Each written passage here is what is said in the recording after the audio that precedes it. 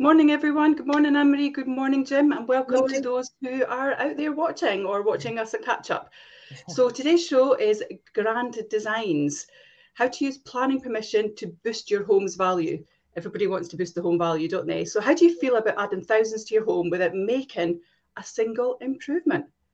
And that's what we're going to talk about today. So one of the magic words in property is potential. And getting planning permission does increase the amount of the accommodation that you can have, and it's a great way to add more value and widen your audience. But among the many possibilities, things to also consider are getting your planning permission or your building regulations approval. That can take some time. Loft and garage conversions, it's a big value add for people. Home extensions, do you want to do that and add a footprint to your property? Redeveloping a house or land is another way to look at it. Create something actually that's just for you. Inspiring buyers with your plans, so you don't necessarily need to carry them out, but if you've got them in place, it's a good thing for buyers. So this week's show basically is about turning potential into pounds. We all like to do that. And using planning permission to boost your home's value without ever picking up a paintbrush. So what's your thoughts on that then, guys? Well, I'm in the prime place where planning permission is really important, considering the size of the buildings and the developments in here. This is down at Little Venice in London today. So planning permission is everything for these people. That's the only way they can get anything done here. And it definitely adds value. It definitely adds value, and there's a lot of things you actually can do. It's exactly what you said, Perry. There's a lot of things you actually can do without actually needing to do anything. You know, you're only really looking to get the planning permission. I'm actually going through some planning permission for someone just now. They're getting planning permission, and they were asking me, should they do 2 3-bedroom terraced houses and end terrace 3-bedroom on 3 levels, or should they do the end terrace 3-bedroom on 3 levels and do 4 apartments, 1-bedrooms? And I actually advised them because of the area. Yeah, because of the area and the fact that there's no garden, you're probably better going for the 4 1-bedroom apartments and the 3-bedroom end terraced on 3 levels. So they'll get the plan permission for that. The architect will go through the process, and it'll add significant value to the plot, because the plot without planning permission, maybe about 100, 120. The plot with planning permission, probably about 250. And how much do you think that planning permission cost, Jim? So, I mean, you've just added £150,000 on there, but actually for the person who's changing that plot into planning, what does that look like in expenditure for them? I'll give you an example of what happened to me. I actually bought a plot which had a few years back in the Levenmouth area. Now, it was a development that had started in the 1980s, and there was 7 properties, 7 houses detached. It was allowed on it, 3 bedrooms. And they'd got through 4, and then the market slipped at that time, so they stopped building the other 3, and they just never did anything with them. It went up for sale in the late 2000s. No, probably actually just before the credit crunch. Yeah, just before the credit crunch, it went up for sale. I jumped on it. I bought it for £55,000. I spent the best part of £6,000 getting planning for it again, and also getting a building warrant for the design. So I spent £6,000 and subsequently sold it the year later for £155,000. Whoa, that's like 100,000 profit. Yeah. Yep. And it was as simple as that, because what the people had failed to realise, that it was actually service plots. Woohoo! Okay. In other words, it had the sewage, it had the water, it had everything sitting there because it had been done before. But they had forgotten all this, and they actually thought the planning had lapsed. But the key here was the planning was still in force, because as soon as you put 1 brick down for the foundation, that's the planning done. That's it. When it's been approved and you put 1 brick down, the planning never lapses after that. Okay. That's how you see some developments where somebody's dug a trench and they've maybe got concrete foundation down, and it's left for years, because that then keeps the planning in place and it doesn't allow it to lapse. So that's actually quite key. So that was one of the developments I did. I'm trying to think if there's anything else. A house I'd bought, it was a repossession. You know, I'd bought it just before the credit crunch. And upstairs was converted into a master bedroom with an ensuite bathroom. To get upstairs, it was literally just a set of steps and a wee cupboard that you open up and go up. So it strictly wasn't speaking. It was just an attic room more than anything. And yeah, it was a beautiful ensuite master bedroom. So I spent best part of planning and building control, building one and doing the works. Maybe about 15,000 overall to get the works approved and get the new staircase put in, get the building warrant in place, and all the complying with all the regulations and getting the contractor to do it. And so I bought it for about 75, 80, 90, and I think it was about 120 when I was finished. Okay. So it's definitely worthwhile if you know what you're doing. Yeah, if you know what you're doing and you understand what you're doing, it's easy enough to do. That's why most people come to me anyway, because I've got that experience and that wisdom of doing it myself. So they know straight away that, you know, I could see right away the added value in what they're doing. Okay, so that's great. I mean, obviously we're going to cover quite a bit of that anyway today, but it's good to get your insight to that in a real life experience, Jim. So getting permissions, obviously we spoke about that as one of the key things. So what does that look like, Anne-Marie, getting permissions? Well, getting permissions, you need to either get both planning permission or building regulation approval from your local authority. But once you've got that permission, whether you carry out the work yourself or if you sell the property with that permission in place, that's definitely going to be a plus for you. At least people buying the property won't have to worry about having to do that. And as Jim just said, you're adding value straight away, really, to your property, just for the potential, that word potential. I think that's the thing. I mean, submitting detailed plans is key, isn't it? So I think one of the things you have to do is look at your aspirations. You've obviously done that, Jim, and that examples that you've given us, but look for aspirations from local buyers or local landlords or local builders. Show them what your home can deliver as well. So if you're repurposing your loft or your garage, that's a big value add, but you generally only need simple building regulations, as you said there, Jim. Unless you're planning to extend it beyond the current building line. So unless you're changing the actual footprint of the property, I guess. A large home extension will almost certainly need full planning permission. And I think that people need to understand that before they commence things. But something smaller could get around that under permitting development rules. We often see that, Jim, when we're out and about, don't we? That sometimes people have maybe added an extension and then suddenly they go, oh, I didn't actually think I need planning permission for that. Or the other thing is that they put an ensuite shower room in their house and they don't realise they need a building warrant for it. So planning is to do with exterior, building warrant is to do with interior. So that's a really simple rule of thumb there then, actually, Jim, isn't it? Yeah. So I think homes in conservation areas, we get a lot of that in Fife, of course, in the East Neuk. So we've got a lot of conservation areas here. We'll have stricter limitations on altering their external appearance, particularly the street-facing elevations. We often see that if we're going to the East Neuk as well, Jim, don't we? That actually sometimes the front of a property will be the traditional look of the property from when it was first built. But the exterior is where all the extensions will be and the modernisation and the changing, and you'll kind of go to the back and then all of the houses are different, go to the front and they're all exactly the same. This is why, as well as that most of the houses in conservation areas and also in areas where it's listed, they insist if you want to put double glazing in, you put the traditional, the same, like for like, and they will allow you now, possibly most of the time, to get away with just ultra thin double glazing. But like for windows.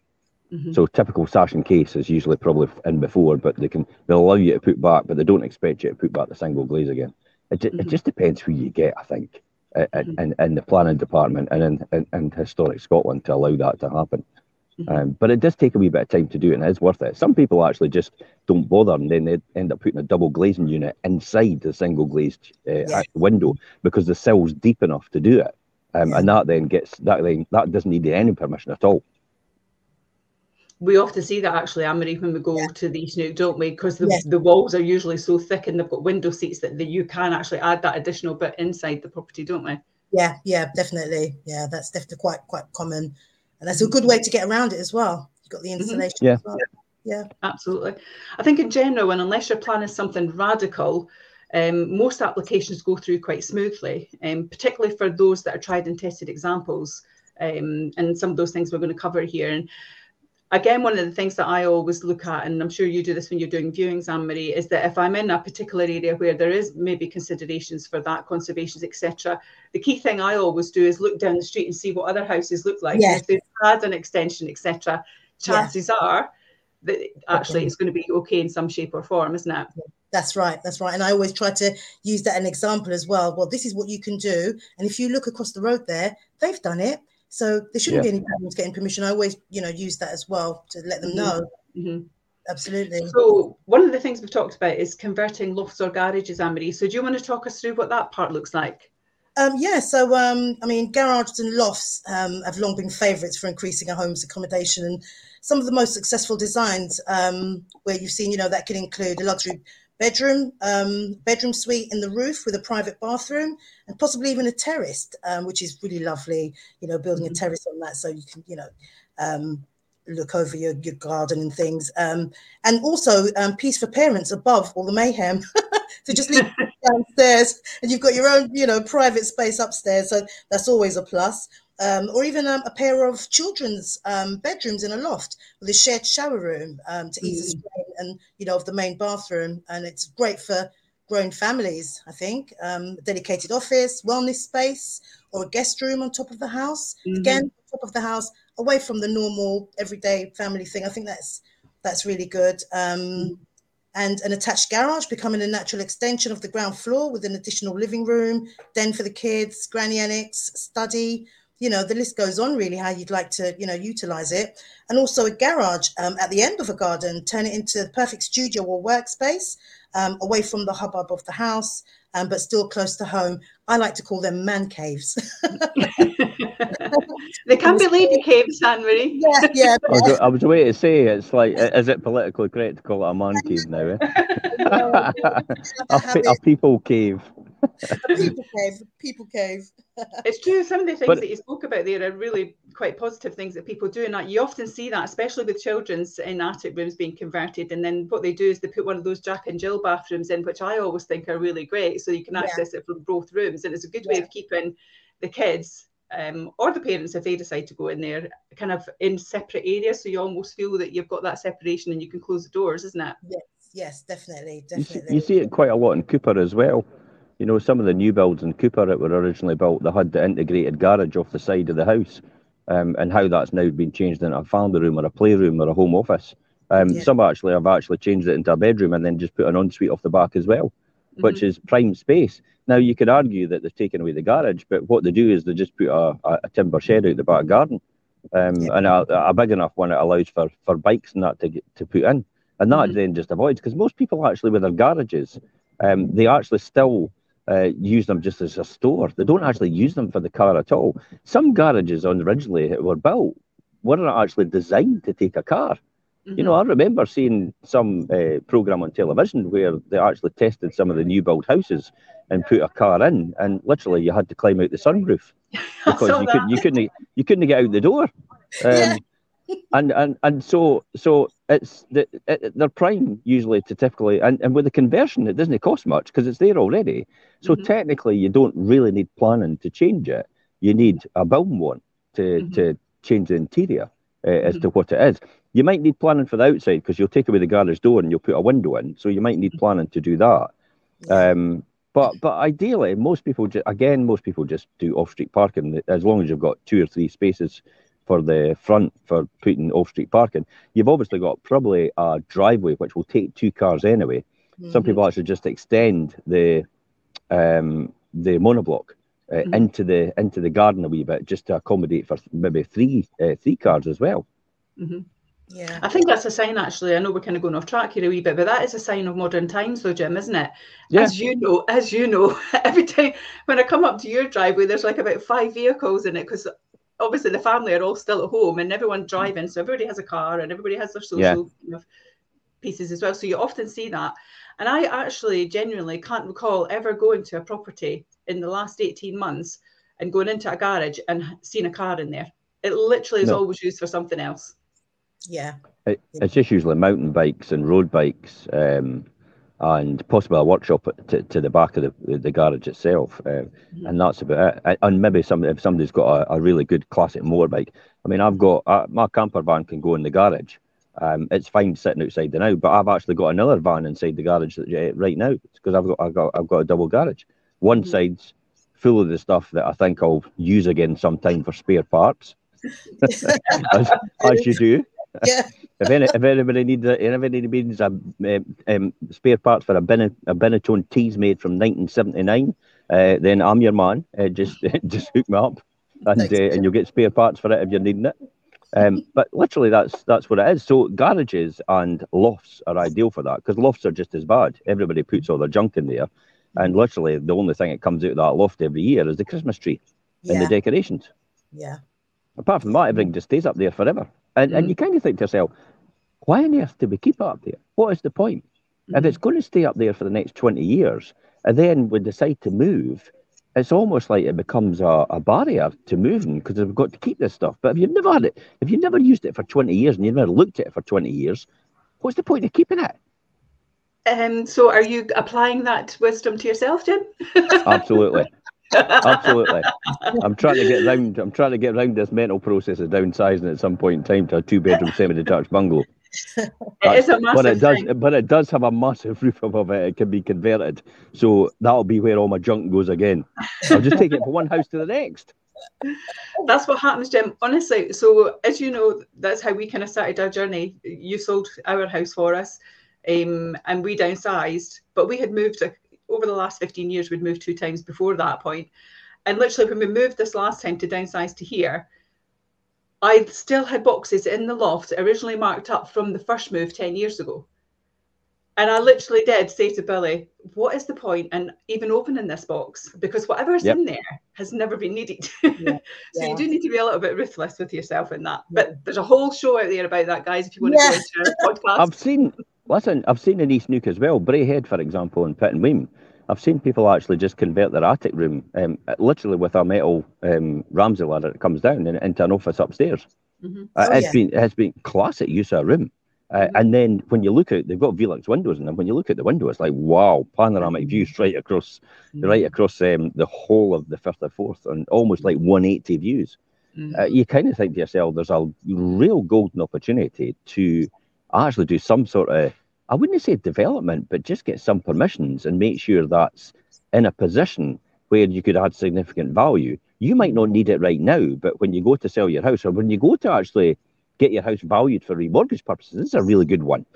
Get this now, and when you get it revalued for mortgage purposes, the loan to value comes down. Therefore, you get a better mortgage rate as a result, only because you've now sort of utilised that as another usable room, even if it's an attic room, and it does add the value. So you've put no money into this at all. You've just repurposed and redefined this room, and then it's added all that value to the end, which actually you use. The valuer comes round for the mortgage purposes, values the house again. It goes to a higher level. Therefore, your loan to value mortgage is a lot lower. Therefore, you get a better rate and a better deal from the bank. All because you do that. There's another bonus of doing it. You don't need to sell. That's a massive bonus, actually, Jim. That's not something that I thought about. So that's really good advice there. But when we're talking about conversions, I mean, a garage or loft living accommodation, if you are going to get plans for that, there's a lot of things to think about here as well. So, you know, it will require installation because it generally doesn't have that. It'll potentially require electricity. Some modern builds, obviously, that's already in garages. But if you've got an older property, you need to think about that. As you said there, Jim, you might need planning permission because you're going to need natural light in those rooms as well. Is it going to really add value if there's no natural light? You would have to question that. Ventilation and heating is a big thing as well. So remember to include all of those estimated costs alongside your plans, because that will allow the potential buyers, if you're selling the house with plans, to understand actually what is going to be involved cost-wise to them, potential.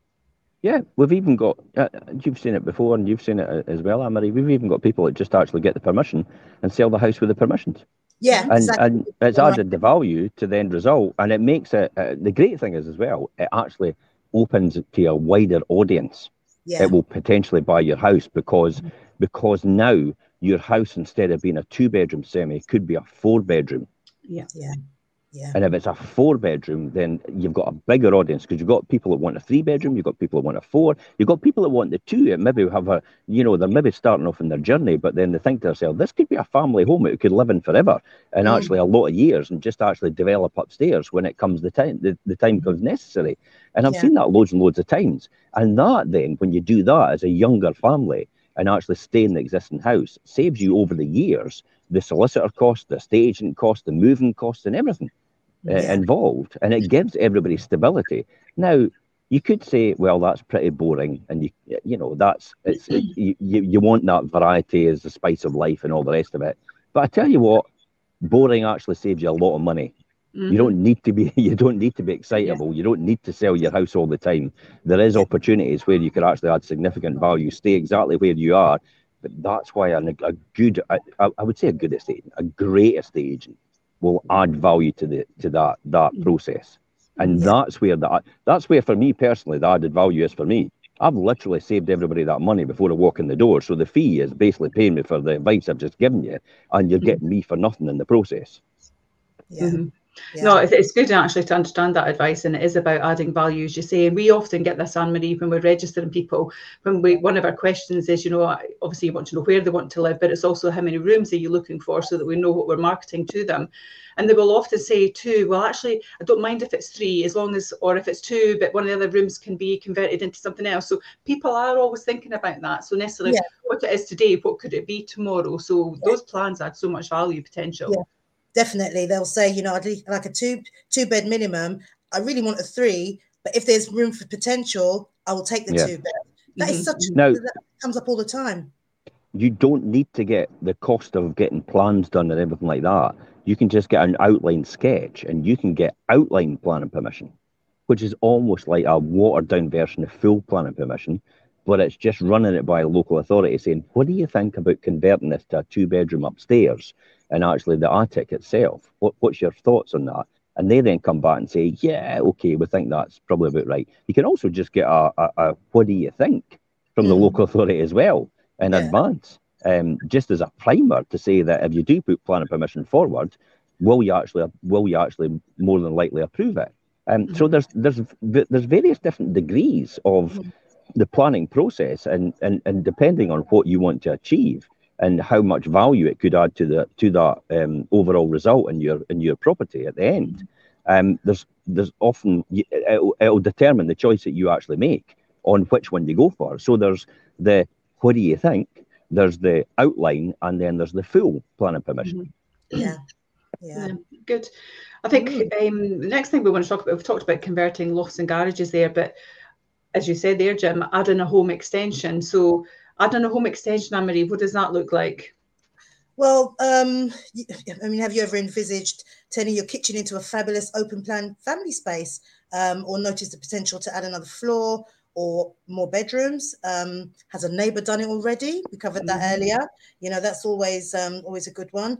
And extensions can truly transform a property's place in the market. And some of the best examples we've seen include adding 1 bedroom over an attached garage with a first floor extension that blends seamlessly with the house and the street, feeling the side return of a period property to widen the kitchen and create a spacious and modern family hub across the back of the house. And we covered that as well. Often with bio-folding doors spilling out into the garden. I just love that. It's so gorgeous because you put the into the house and it's all just one. It's so lovely. My brother just did that actually to his property. Jim's just smiling because the two of us totally did a complete girly reaction. They were like, "Oh, that's lovely, isn't it?" And Jim was like thinking, "It's just doors." I'm not really. I'm smiling because I'm needing to take my jacket off because it's so hot down here. It is boiling out here. Oh, really? Yeah. It's quite warm up here. You actually look like you could be in Venice, never mind little Venice. Yeah, it's nice, really nice. All the canal barges going back and forward, and everybody just hustling, bustling for the rest of the day. But I really need to take this off because it's roasting. Yeah, I am cooking out here, and literally it's just 10 o'clock in the morning. So I'm looking forward to seeing what it's like for the rest of the day. Yeah. Wow. As long as you get your sun cream, Jim, you'll have a big red knob-on otherwise. I'm deliberately trying to get the canal boats going past in the background.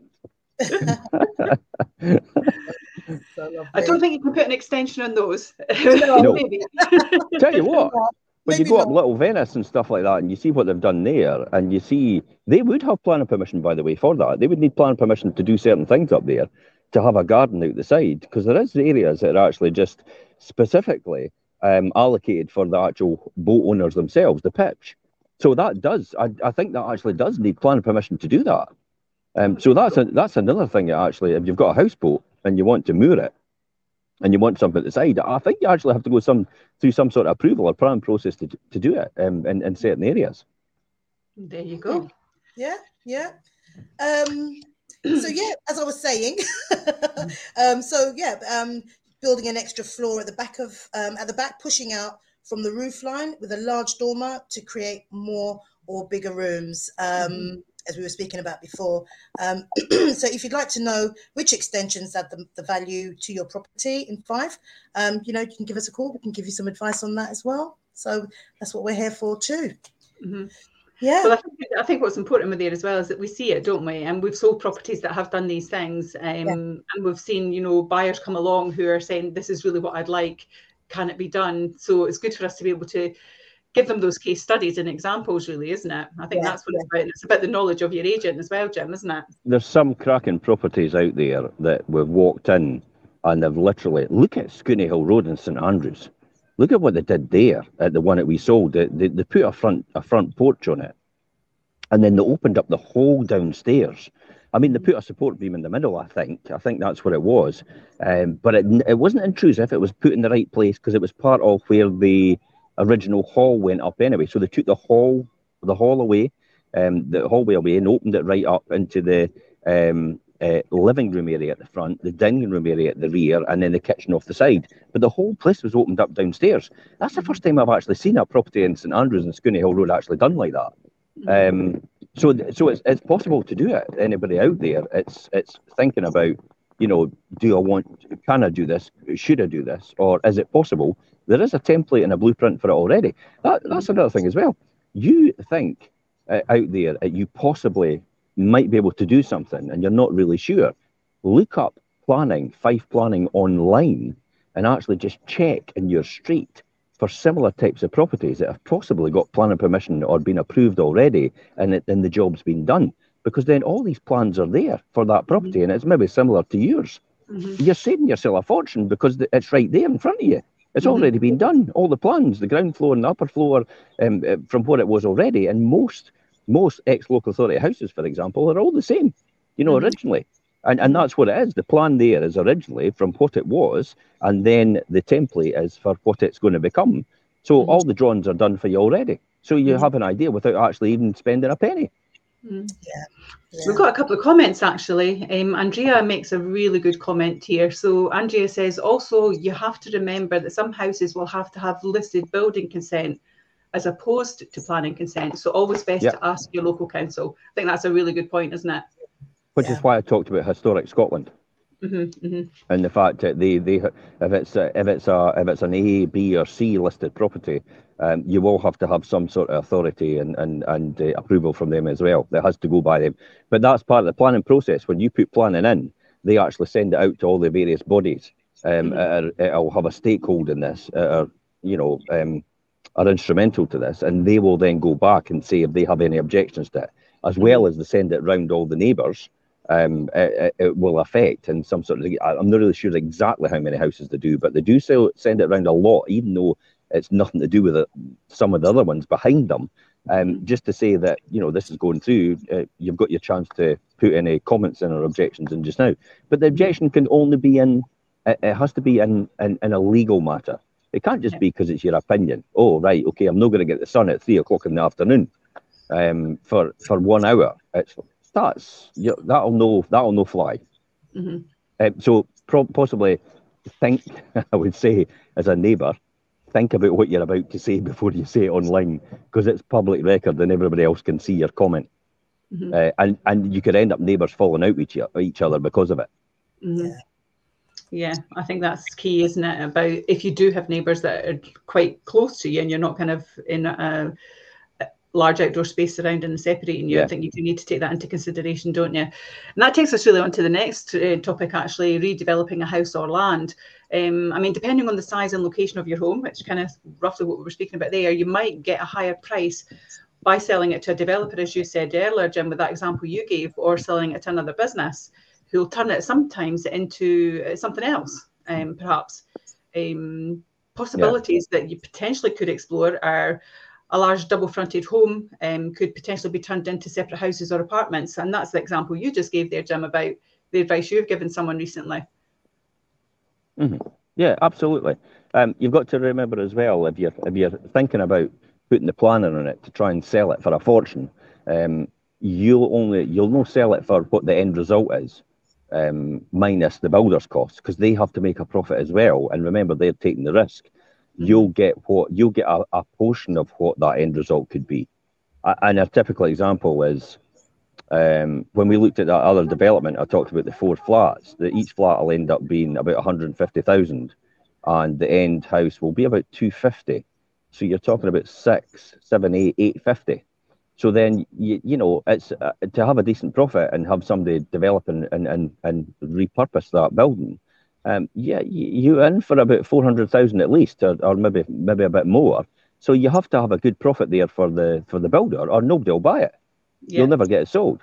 So admittedly, there's a margin there of 600,000, but that has to be with a profit for the developer and taking the risk, and also the build, which will be a lot to fit out, because they'll have to now comply with all the building regulations and all the new energy efficiency targets, and the net zero thing. You know, they might end up turning around and saying, well, we'll insist that you put ground source heat pumps, heat pumps in, or solar panels on the roof.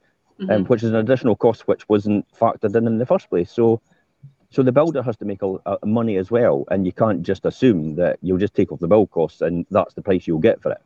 Yeah, no, it's true. But it's not just about actually separating into separate apartments. I mean, they might even knock it down and replace it with a whole new building, potentially. Yeah, potentially. There's that element. A large garden could support building another house on it. We see that sometimes, especially when you've got these tracks and then all of a sudden this house has got so much ground that no one really realises is there. So there's an opportunity there for building another house on it. If convenient access is obviously got to be considered and has to be a possibility. You might even be able to sell just that portion of your ground. Again, we've had that as well, Jim, haven't we, where someone actually has just sold off a bit of their garden. You see that in St Andrews quite a bit. Mm-hmm. You see that in St Andrews quite a bit. I'm living in a house which actually the plot was bought next door, and then basically what she did was build another house onto the existing house that I've got, before we moved in, and then create the double garage at the side. So our corner plot is 1,500 square meters rather than actually probably the 750 it was in the first place. So we've basically got double the size of house on the same land in the same street. So there is opportunities again to repurpose, redevelop land. You just have to get the right person. There is opportunities as well where you see there's a huge amount of land. Classic is Strathkinnis. So the old florists at Strathkinnis, they had 13 acres of land out the side, and that's where all the flowers came from for the area. And he grew all the flowers over all the years. And I only know this because I sold the cottage down the front, which was part of that development, or original development. So he had all the 13 acres. And then I went to a planner and I had a look at it. And the biggest problem is access. Even though there's 13 acres there, it could potentially be redeveloped. And if you had the proper access, it would have, but there is no access. There is no proper access that you can get into this in order to make that happen. Therefore, that land, potentially, for 13 acres, could have been worth millions. But now it's literally just worth, 10,000 an acre as arable land? Because that's all it can be used for. So that's another thing. Again, it takes an agent or a specialist with the knowledge and expertise of that to understand exactly what you could be doing and you couldn't be doing with what you've got there now. We do walk into a lot of houses where people go, I've got a huge garden out the back, the next door neighbour wants to buy it, what am I going to charge them? And when I come out and say, well, it's probably about $5,000, they go, what? How's it no 50? And it's like, because it's just a bit of land. It's no good to anybody. It doesn't add any value, really. Or I'm thinking about buying next door neighbour's garden. How much should I pay for it? And they're thinking that they should pay thousands, tens of thousands of pounds for it. And I'm saying, well, can it be used for anything other than the fact that you back onto each other and you're taking a bit of their land? Mm-hmm. Well, no. Well, it's just worth about a couple of £1,000. Mm-hmm. Really? Wow. I never realised that. So and then they go away, and I've saved them an absolute fortune.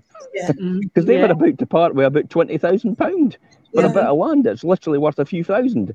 And that would never have added the value when they went to resell that. Because it's no use for anything other than just a bit of ground. You can't do anything with it. It's a really important point you're making, actually, there about the access thing, because I had exactly similar situation a few weeks ago. I was out at a property and they had a huge amount of land at the back that you wouldn't have even known was there. And the person was saying to me, oh, you could easily build another house there. And I said, well, there's a potential to do something. I said, but how do you get access to it? Because there was houses all around it. There was no way of getting a driveway. You couldn't come in from the back. So actually, there was no value in the land, exactly what you said, because it could be repurposed. Yeah. Could be repurposed. So, I mean, that is something for people to think about as well. But actually, we see this often as well, Jim, don't we, where we have like a change of application. So, your house actually, especially around about here where we've got a lot of older buildings, could potentially be changed for use as perhaps a nursing home, a hotel. Was it Walton House and Leven? Yeah. Walton House and Leven was previously the Social Security National Insurance building, and then that was changed into a nursing home quite easily. Mm-hmm.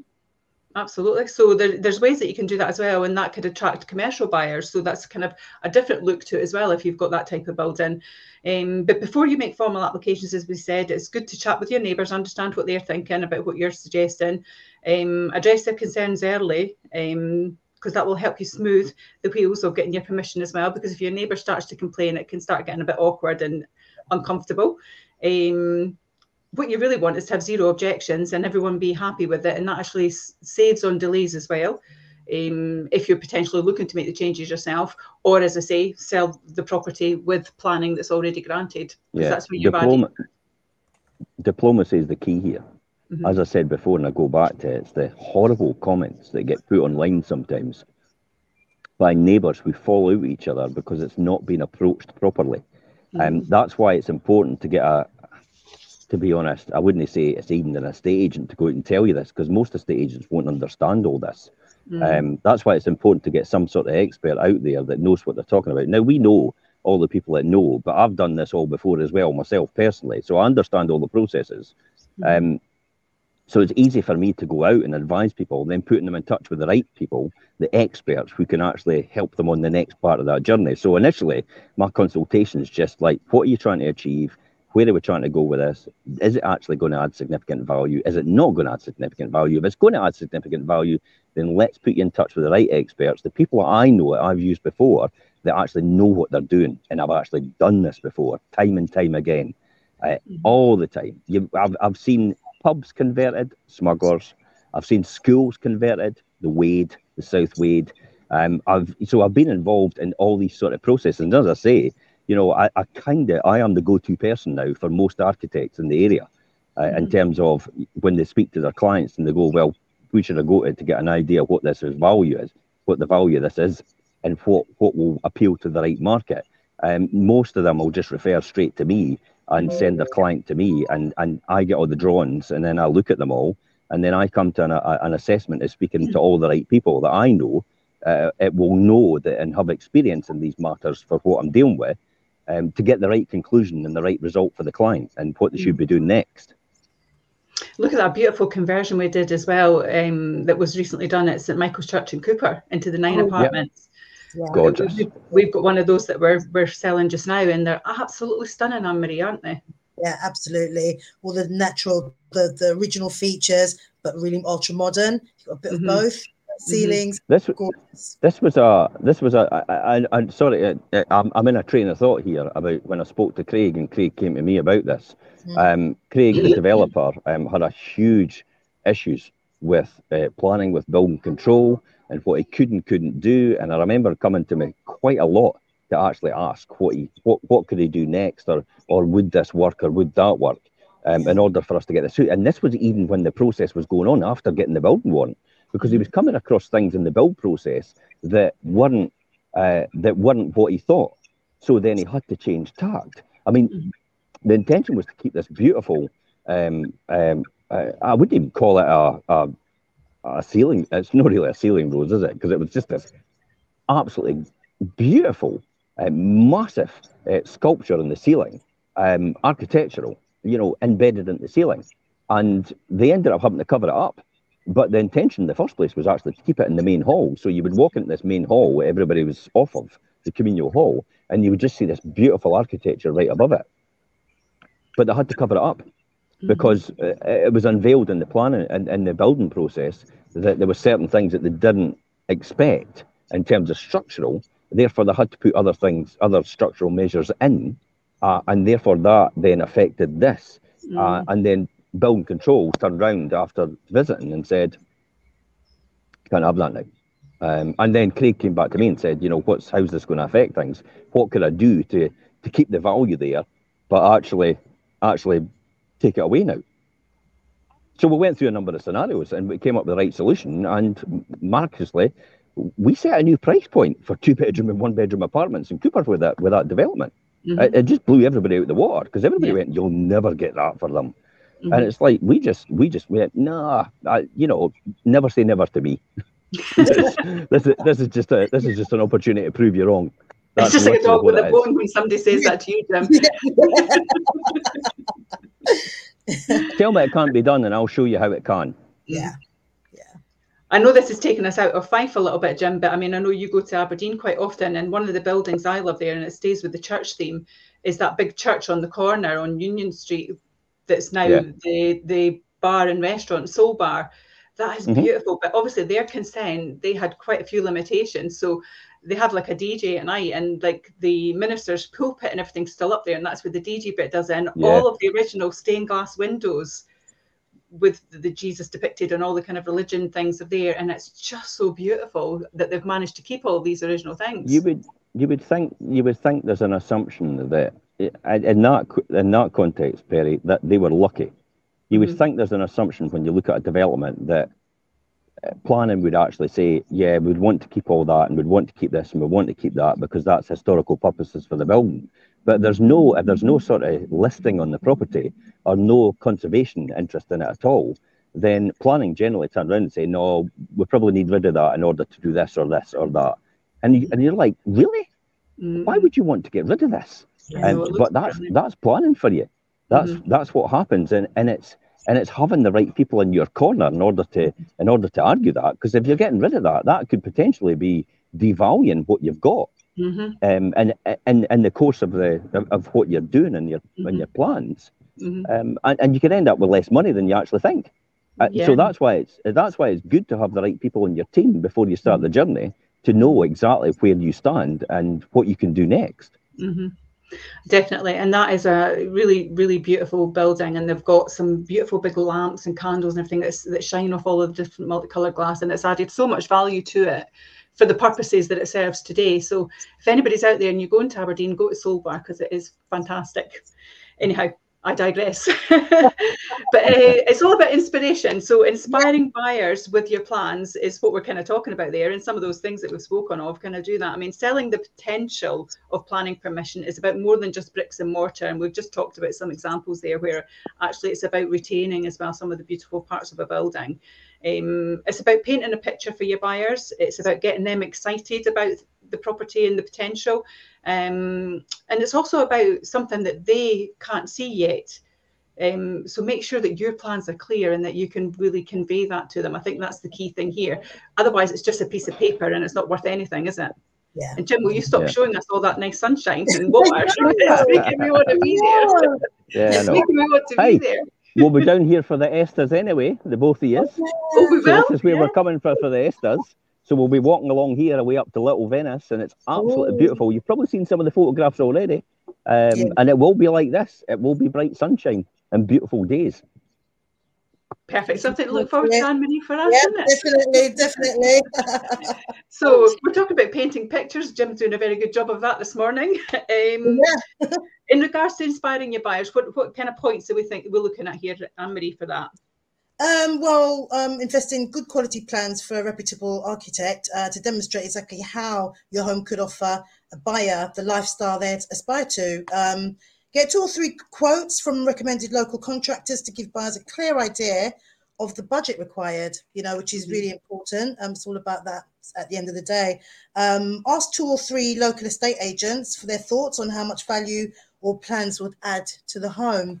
That's another one as well. And when you do come to sell, you need to work with an estate agent who will fill buyers with confidence about your home's potential. As I was saying before, I'd walk around doing viewings. I'll let them know what they can do that may not necessarily be there yet, but sometimes people do need help to envisage how a house could look if it's not looking like that already. So it's a good one you actually said there, Anne-Marie, about asking 2 or 3 local estate agents for their thoughts on the plans. That'll separate the wheat from the chaff, I'll tell you, because I'll be honest and say a lot of them won't have a clue what you're talking about, and probably most of it will be waffle. Yeah. I know, because I've been there, I've done it, I've asked before. Before I was an estate agent, we all did this as well ourselves, and the so-called charlatans obviously reveal themselves when you start to ask them really difficult questions that are normally not mainstream to a estate agency. Yeah. This is why we advise people all the time to ask these key questions and put this in front of them and see if it is a credible response you're actually getting. There is some really good estate agents out there which will understand this because they do this themselves. They do development themselves. They do property investment themselves. But they're few and far between. It's most people, it's just a job.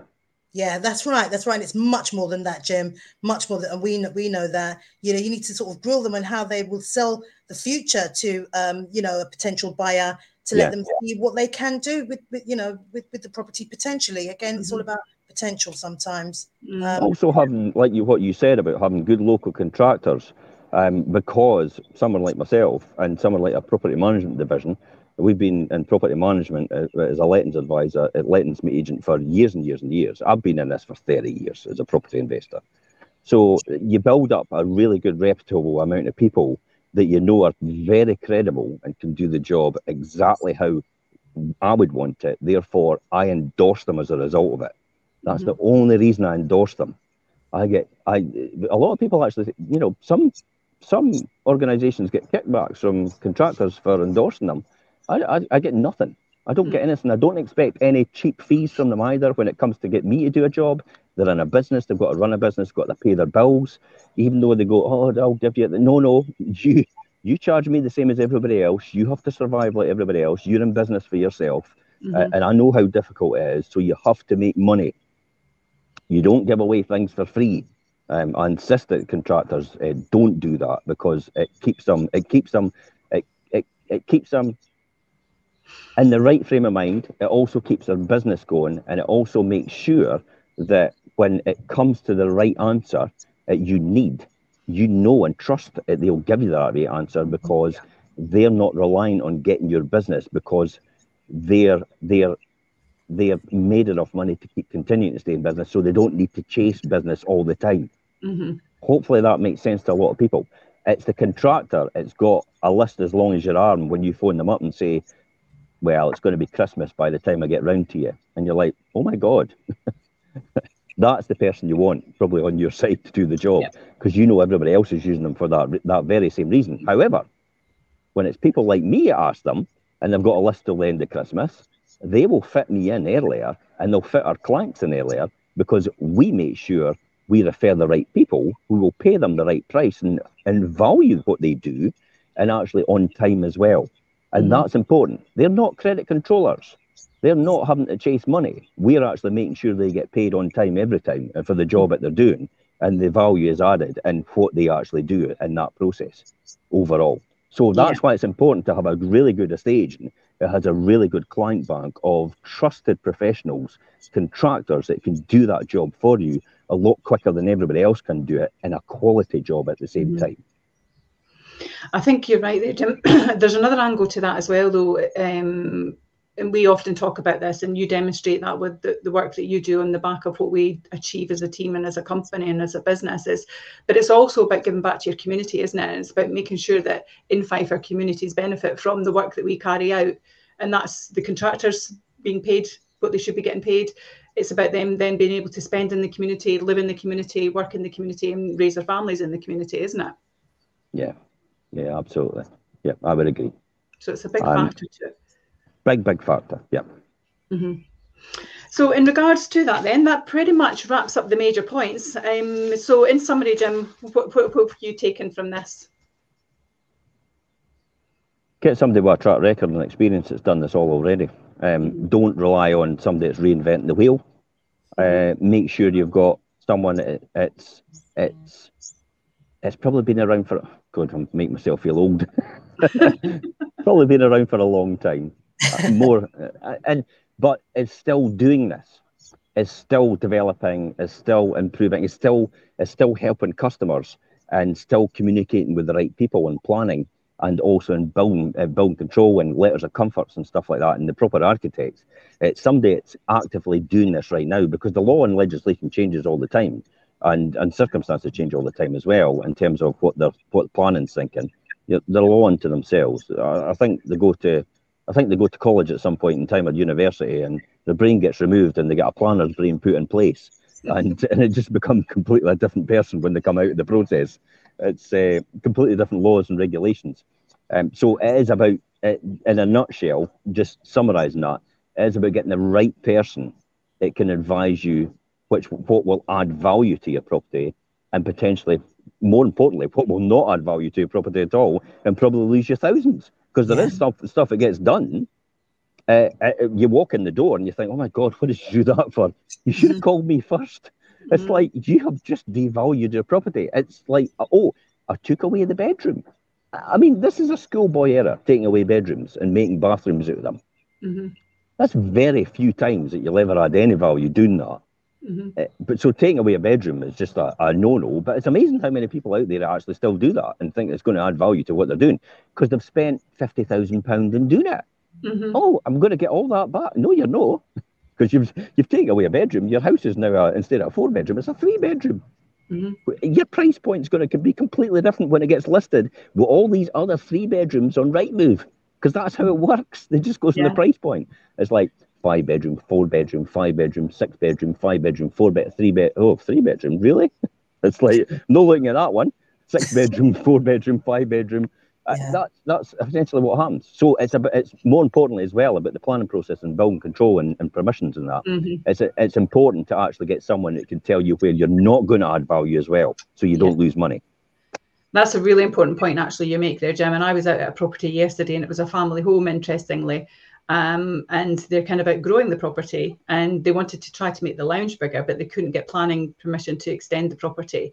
And at the back, at the end of the lounge from the hallway, the next room was a downstairs WC. And they said, we're actually thinking about taking that WC out and just making the lounge bigger. And I said, but actually, if this is a family home, people want to have that WC because they've got young children. They want to be able to run right into the property, and the children have that WC. So actually, the potential is that you're going to devalue the house by doing that. Because people want that as a requirement. We see that when registrations happen, they want that downstairs facility, don't they, Anne-Marie? Yeah, definitely. It's definitely a plus. So in regards to yourself, Anne-Marie, what's your takeaways or thoughts on today's show? I would say if you're planning any sort of, planning permission extensions, and you're after planning permission, speak to the neighbours, especially if it's a little bit radical, speak to the neighbours, because once you get them on board, the process should run through a lot smoother, because potentially that could be the sticking point when you're waiting for it to go through, because one of the neighbours have a problem with it, so I'll get them first. Tell them a lot earlier before you actually do it, just to let it sink in. Because a lot of people in their psyche get really upset, and then over the next 2 or 3 weeks, they start to calm down and it becomes acceptable to them. That's what happens typically in human behaviour. So don't wait till the last minute to tell them. Don't be fearful. Just get on with it. Run it by them. Just say, I'm thinking about. That's all. Because you're way before you've even done it yet. I'm thinking about. and then let it settle in with them.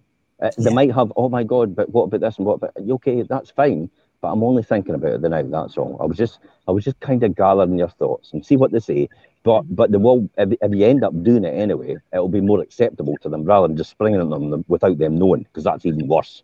Yeah, exactly. No one wants that. Yeah. And that's true, actually. And that could be down to basic things. So I know we're kind of going off the whole planning piece here, but that's basic things as well. Again, the same client that I was at yesterday went on holiday, came back, and the neighbour had put up a brand new fence with all the posts facing into their garden without even discussing putting a higher, bigger fence in. And that caused a lot of disruptions. So it's not even about big things. Little things actually could cause issues with neighbours. So think about it. My summary from it, I think it's similar to you guys really, is do your homework, get good advice, be prepared, and think about actually what your end goal is. So what is the journey that you're on? Because there's no point in starting something when actually it's not going to deliver what you needed at the end. So it's about understanding what your end point is as well, I think. Yeah, absolutely. Yes, Jim, that's a beautiful view, Jim. Wonderful. Oh, who's that? That's Mrs. Parker. She doesn't want to appear on camera. She probably doesn't realise she's on camera. She's hiding in the background, waiting patiently. Bless her. She'll be getting a suntan sitting there, Jim. So from us, that's pretty much it for the show today. Anne-Marie, thanks for joining us. Jim, thank you for sharing all your lovely views with us this morning. You're welcome. If anybody has additional questions, feel free to message us. We can pick them up later on. And likewise, you can follow the podcast up. But there's other things that we've maybe mentioned in here that can direct you to our website. And there is plenty of good information shared out there. Feel free to help yourselves. We've also now got a tour division as well, hosted by Mr. Parker, which is touring London. So you can check in on that this weekend. Have a great time, everyone. Take care. See you guys. Bye. Bye.